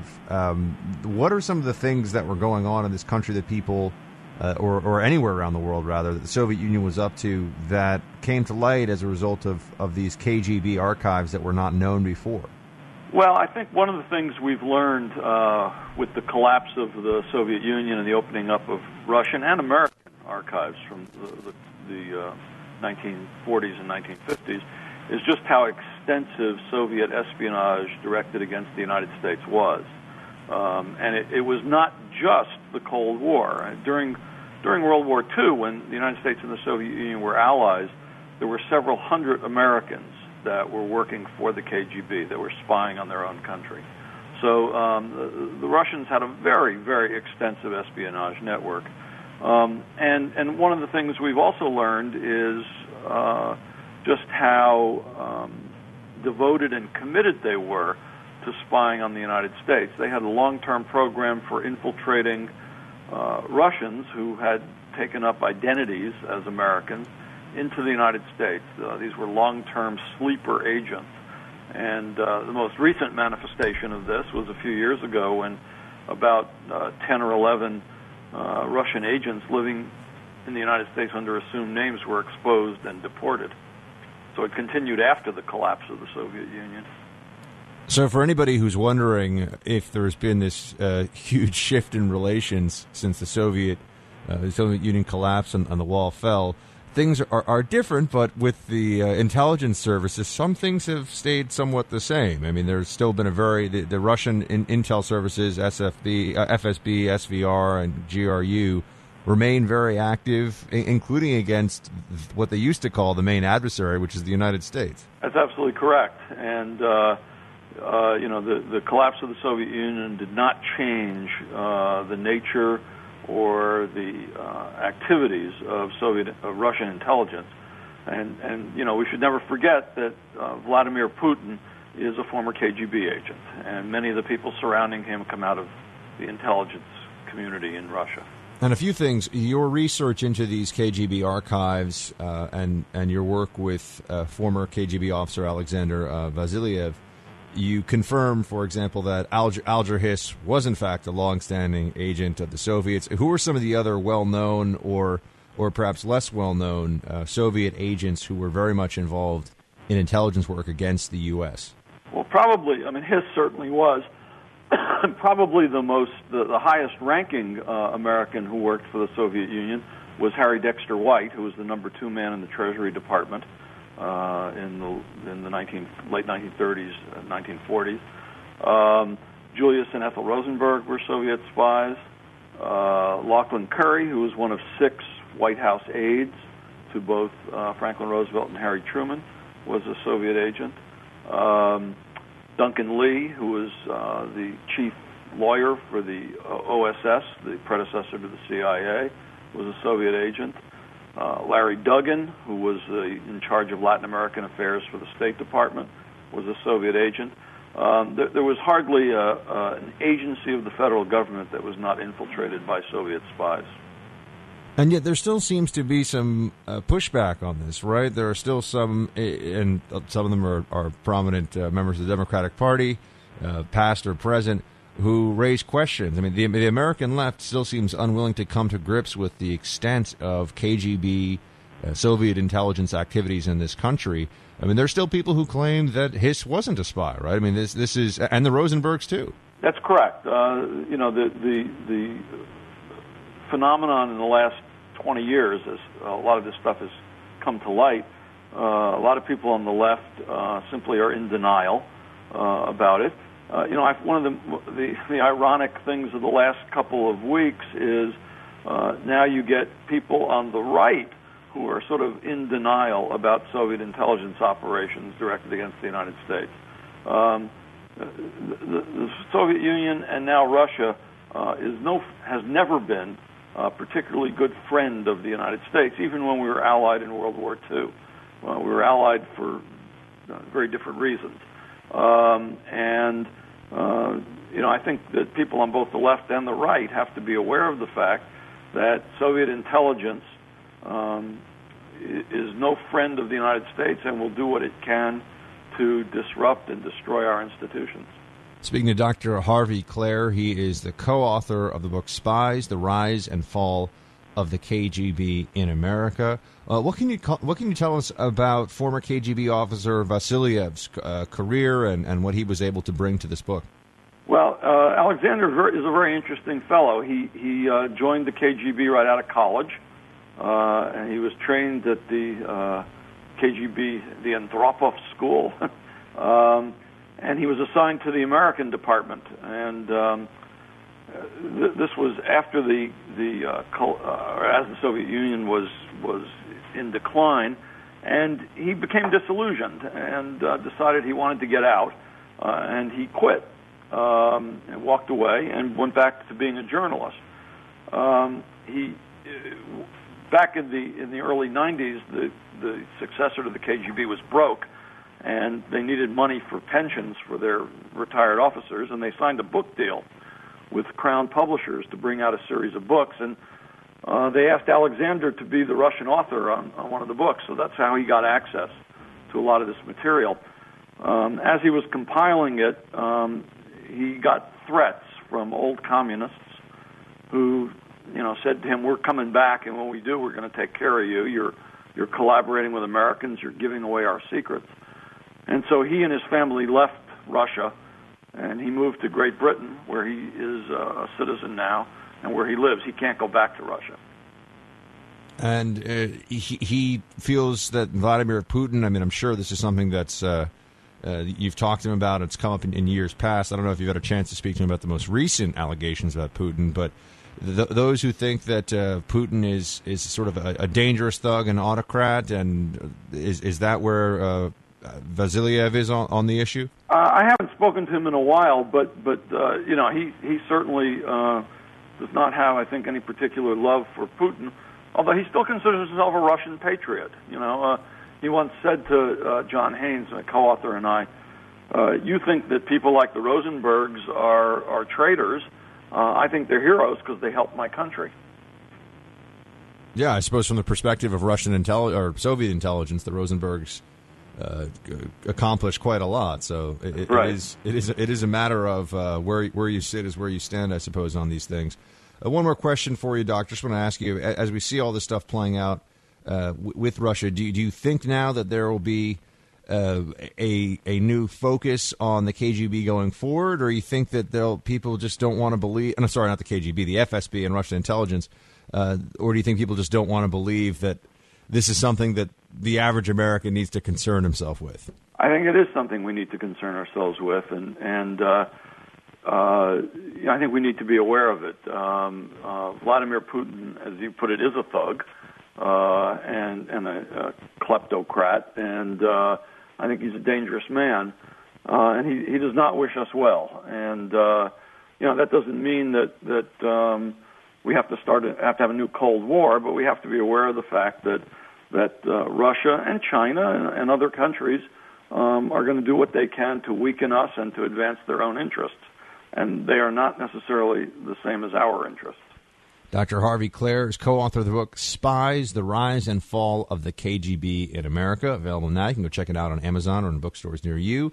Dr. Clare, thank you so much for calling in. We appreciate your time. My pleasure. Nice to talk to you. All right, team, we'll be right back. Buck Sexton on the Blaze Radio Network.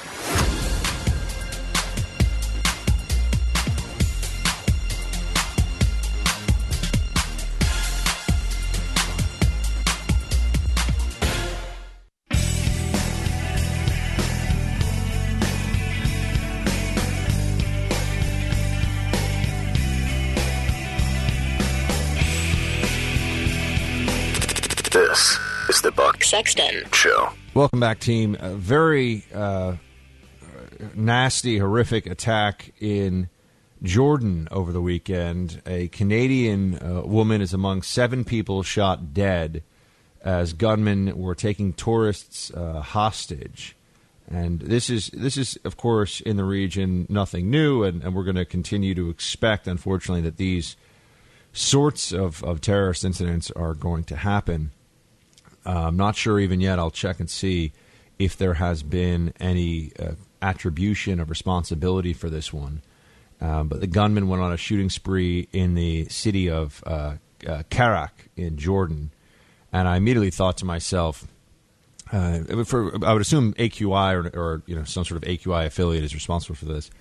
But Karak is, of course, a place that those of you who are and by the way, I don't have much more for you on the terrorist attack than the fact that you had police freeing 10 people, including foreign tourists. I believe the entire shootout is currently over. I'm actually going to check on that right now. But this was interesting. Yeah, I'm sorry. 10 were killed in this terrorist attack. 7 officers, a Canadian tourist. And it looks like it has come to a conclusion. So there's not much more on the attack that I wanted to get into because we don't have that much more. But this is a place that, for those of you who have an interest in the history of the Crusades, and I suppose in some strange way, perhaps there is also some symbolism here, at least to the jihadists, that Karak was in ancient times a key strategic location, or really in the time of the Crusades. So we're talking about, 12th century is really the height of this, 12th and 13th century. That Karak was a key strategic location between the Arabian Peninsula, the Levant, and Egypt. And so there is some symbolism here. You have these terrorists who are attacking, police as well, but going after foreign tourists. And they did this in an old Crusader castle. I mean, the Karak is a massive 12th century fortress. Very thick walls. I mean, it's obviously now in ruins, but there's still pretty substantial remnants of it left behind. And it's perhaps most famous because of the period it was under the control of Reynald of Châtillon. And those of you who was a French crusader of the second, he was a knight of the Second Crusade, if you've seen the movie Kingdom of Heaven, which I think took a very sort of pro-Saladin, anti-Crusader perspective in general, but if you've seen the movie Kingdom of Heaven, Reynald of Chatillon is played by a gruff, red-bearded Brendan Gleeson, who also, if we're going to keep talking about historic, epic movies, in Kingdom of Heaven, in the movie Troy, he played Menelaus, brother to Agamemnon. He's the guy who fights Paris, who is, now I'm getting into all the actors, who's the guy who plays Legolas in Lord of the Rings. I'm forgetting his name right now, but he's a little, Orlando Bloom, thank you, sort of a petite English actor. But anyway, Brendan Gleeson is Menelaus in Troy, and he plays Reynald of Chatillon in Kingdom of Heaven. And Reynald was a pretty, I'm not using the classical parlance here, but he was a pretty bad dude.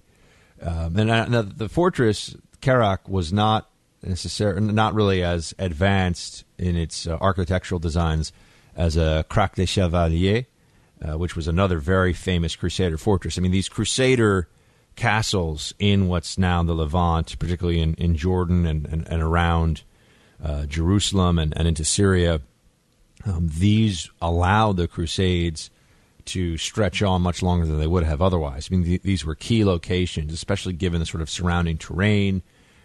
If you had these fortified positions, they were on elevated ground, very thick walls, built to withstand long sieges. Not only could you sort of bring together military force in one location, but of course you could raid, and you could go out and disrupt the caravans and the trade in the area.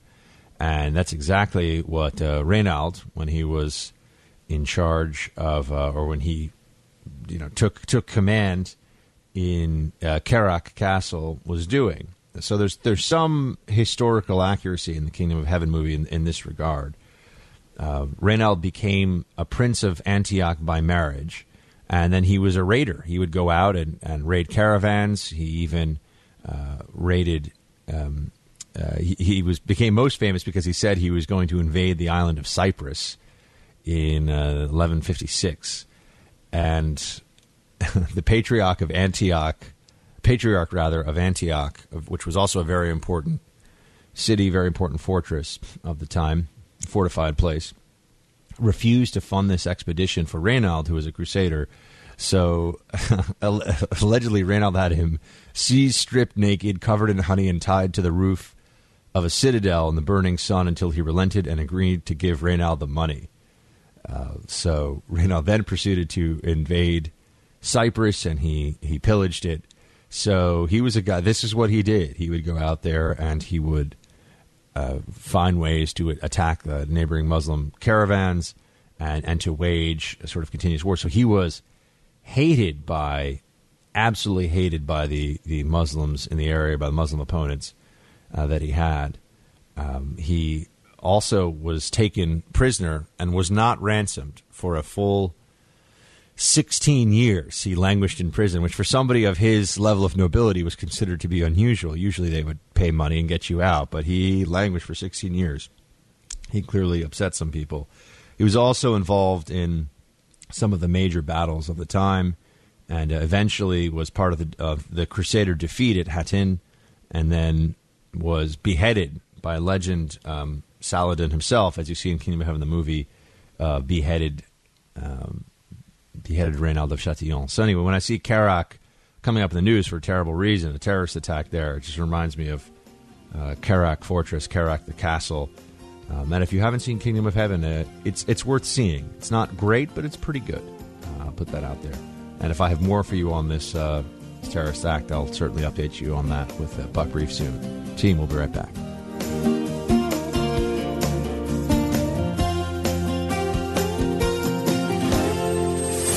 The Buck Sexton Show on the Blaze Radio Network.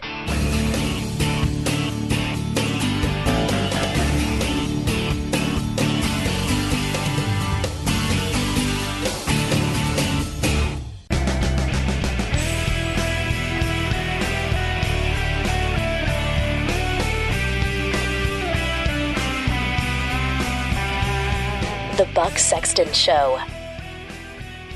Team, I brought up, what was it, maybe last week, I think, that opposition to Trump is going to become a form of personal branding. That this is going to be something that people do specifically so that they can actually benefit their businesses. And there's going to be a lot of, forget about virtue signaling and social signaling, this is going to be a form of economic signaling. And this is now going to be a way that people differentiate themselves from the competition in a number of ways and on a number of different fronts. And, this came up when I talked to you about the Vanity Fair complete takedown of the sort of Trump Grill restaurant, right? And I mentioned that, look, there's no way that this is happening because Vanity Fair is just stumbled upon the Trump Grill or whatever it's called, the Trump something grill, Trump's amazing grill, Trump's huge grill. That all of a sudden you have this piece that's being written about a Donald Trump restaurant in Trump Tower that is essentially makes it sound like the waiters are hostages and the food is something you'd get if you were stuck in the Soviet gulag. Except in this case, you pay for it. It's not even free. It's a means of showing how much one hates Trump, which now for a lot of people is going to hate value. Hating all things Trump is going to increasingly be a sort of value signaling, right? And I don't mean value as in like your personal values, although that's part of it too, but value is as in this is a way to make money. That if you show hatred to what Trump stands for, which is so fascinating, isn't it? I mean, this guy from New York who's been around for decades and decades, now we are to believe, because he's won the presidency, and the electors did not, in fact, go through with a coup. Now we're told to believe that he is a racist, a bigot, he's awful, he's evil. And it provides a sort of opportunity for different individuals and businesses to prove how not racist they are, how great they are, how cool they are, how evolved they are. And this is going to drive dollars, too. I mentioned this to you, just because it really caught my eye, because I thought it was so obvious that Trump had this little Twitter exchange after they trashed one of his restaurants, because by trashing the restaurant, they're really trashing Trump. And what we find out, of course, is that Vanity Fair broke a record for subscriptions on the same day that President-elect Donald Trump blasted the magazine on Twitter. And they increased subscribers a reported 100-fold. So what was supposed to be this scathing restaurant review for Vanity Fair was really an opportunity to tell the kind of people who still read Vanity Fair, which are generally not the kind of people you want to hang out with, I think, to tell them, hey, we're part of the Trump opposition, so support us. This is part of our brand. We're the kind of people that will oppose Donald Trump, and so you should buy our stuff. This is now going to be a movement that I think really grows. It's sort of the anti-Trump movement, economically speaking, or commercially speaking, I should say. The way that people are going to try to drive profits for their businesses is going to rely at some level on bashing Trump. You'll see more and more of this. I mean, there's already this piece out, too, that you got Barack Obama out there raising a quote, war chest. This is from the Washington Examiner. To, quote, help Democrats fight back, stand with me, work with me, let's finish what we started. I mean, Obama's out there fundraising, and you can expect that to be the case on the political level, right? I mean, I think it's kind of annoying that a former president is already fundraising while in office for the opposition to the soon-to-be president. I think there's something a little undignified about that. I really do prefer the Bush approach. When you've been president for 8 years, just go do something else. Just go help people. Don't make it about you. Just go help people, or just go play golf. Now, Obama has in a couple of weeks, Obama has all the right in the world to play as much. He can play golf every day of his life for the rest of his life, and God bless him if he wants to. Good for him. Or do whatever he wants to do. But he shouldn't be I think, and when I say shouldn't, this isn't a matter of law, obviously, and he's allowed to do what he wants in this regard, but I disagree with the position that he should be some sort of opposition figure to the incoming president before he even leaves office. I think that this is setting a bad precedent, not to borrow from Trump, but it is unprecedented in a sense. I can't believe he tweeted that out. It is unprecedented, and I wish, and it is unpresidential, and I wish Obama wouldn't do it. But at least that's on the political side. But I'm just thinking that you should prepare yourself to see much more of the Trump opposition take on the form, and again, before he's even in office, it's going to take on the form of, if you want to work in certain businesses, you better not be pro-Trump. And other businesses are going to openly advocate. I mean, there's one on my corner here, not far from me. It's not right on my corner, I shouldn't say that, but it's close by, a few blocks away. And they, throughout the entirety of the general election, had window displays that were just even would have sort of profane things to say about Donald Trump. Would have things written out about what a blankety blank he was, or and this was the way they were advertising. And I'm sure it was helpful for their business, because here in my neighborhood in New York City, to be opposed to Trump is to be a refined, civilized, cultivated, good person. To in any way, shape, or form accept Trump is to be a Neanderthal, a troglodyte, a Philistine, a savage, a bore. I'm thinking of all the different ways that Jesuits and some of the educators I had would say that we were misbehaving. They used to call us, one of them used to call us Philistines, which I thought was I've never heard anybody else ever do that, but he would say, you're acting like a bunch of Philistines. Stop it. But yeah, you can expect this. So I was right about the Vanity Fair things that I'm trying to say. Vanity Fair the restaurant review was Vanity Fair signaling to people that are either current subscribers or would-be subscribers, hey, we hate Trump a lot. We'll even completely trash this. Look, I'm sure the restaurant's kind of crappy, but we'll completely trash this restaurant, and then you should subscribe to our magazine because, that's the way to do it. This works for Vanity Fair. This is going to work for other businesses, too. There will be other businesses that to be opposed to Trump is to be a good person, and that's what they're going to want to show you all the time. It's annoying. I do wish at some level that commerce could operate independently of just the most sort of base partisan politics, but that's not the world we live in right now. That's not the way it is. So we'll have to sort of see if how this continues. But I'm sure they're going to come up with a hat that's never going to be as catchy as Make America Great Again, but, it'll be like Make America Love Again, or if they probably already have that, but, they're going to have these things. They're going to try to commercialize anti-Trumpism, and this is going to be a way that businesses make money. Vanity Fair among them. Yeah. So just wanted to point that out. That restaurant review, I said they were doing it to show how much they hated Trump. Yep, that was correct. And oh, by the way, it caused a surge in subscriptions for them, and now they view this as a winning formula. Bash Trump, make money. Bash Trump, get subscribers. Bash Trump, get invited to all the right kind of parties. These are people that I think probably would have gone to some Trump parties back in the day. Vanity Fair. Graydon Carter, yeah, I'm sure. 888-900-3393 team. We'll be right back. The Buck Sexton Show. Discover more at theblaze.com/radio. The Blaze Radio Network. Buck Sexton on the Blaze Radio Network.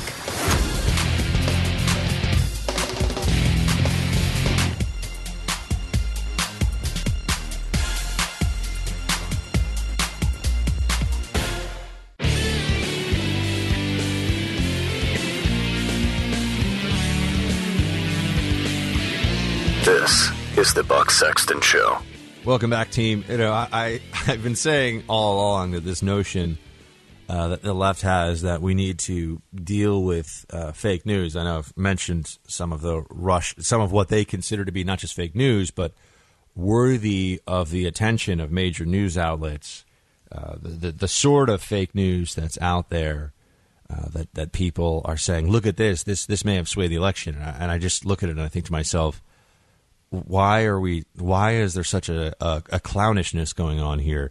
There's no way that this weird, Freedom Patriot USA site that has ties to Russia or that has, Russian language links on it or something did anything in the election. I mean, it's so difficult currently to get your message out on the internet. The notion that the Russians have sort of mastered, that they've mastered this and were able to do it in a way that would change the election. Look, it's one thing to release information that's interesting to people, right? I mean, if you have real, true information, if you've got a scoop, whether you're the FSB or you're the Daily News, if you've got a scoop, you're going to have people interested in what you have to say, and that's going to work.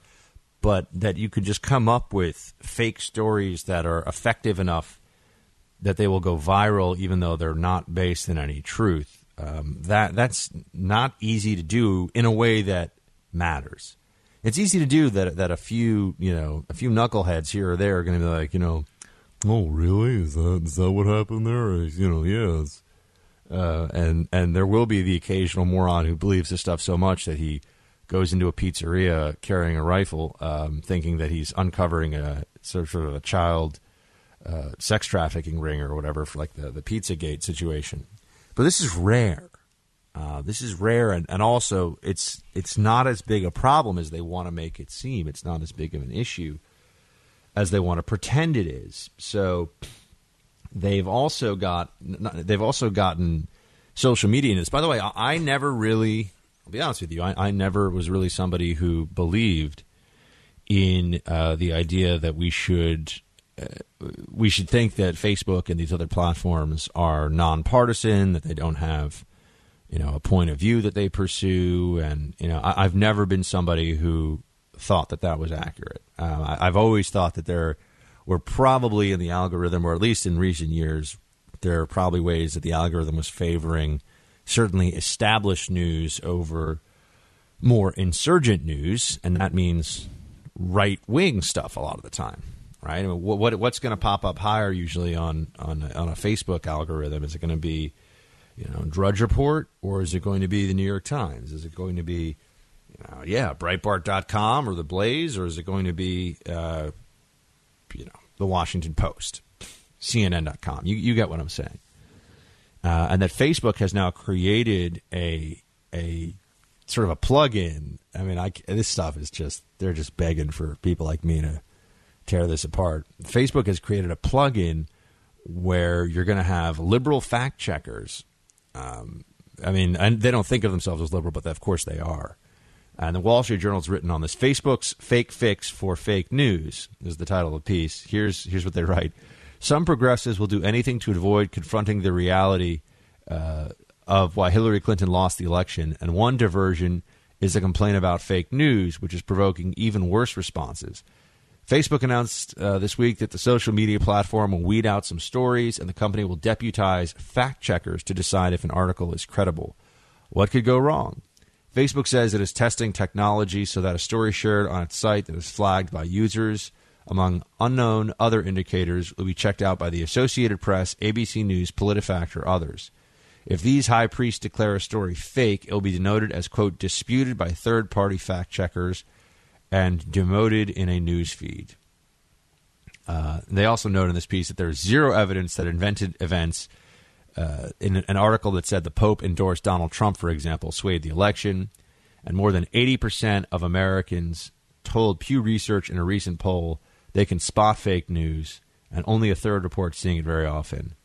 This is all going on despite the fact that Hillary Clinton recently calling it an epidemic that can cost people their lives. I mean, they're just exaggerating the crap out of this because they want it to all be part of the narrative that there are these insidious, dishonest foreign forces that cost Hillary the election.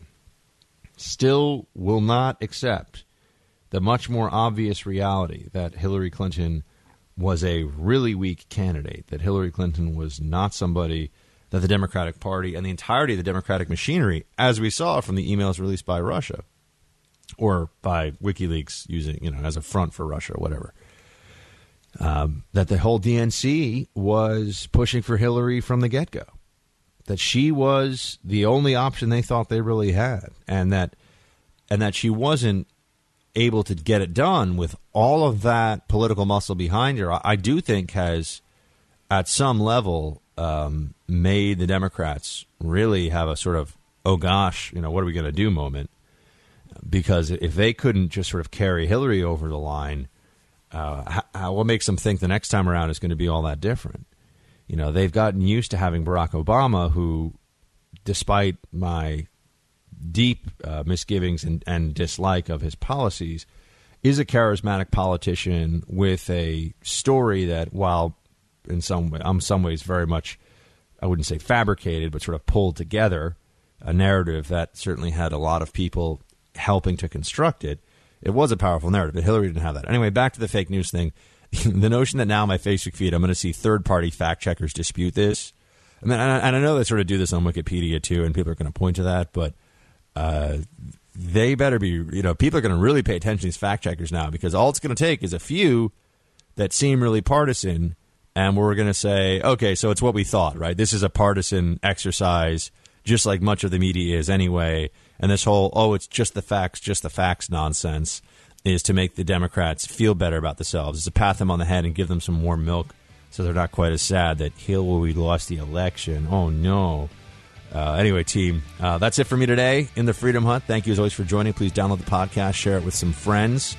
I'll be back with you live tomorrow and every day this week. As always, no matter what, shields high. The Buck Sexton Show. Only on the Blaze Radio Network.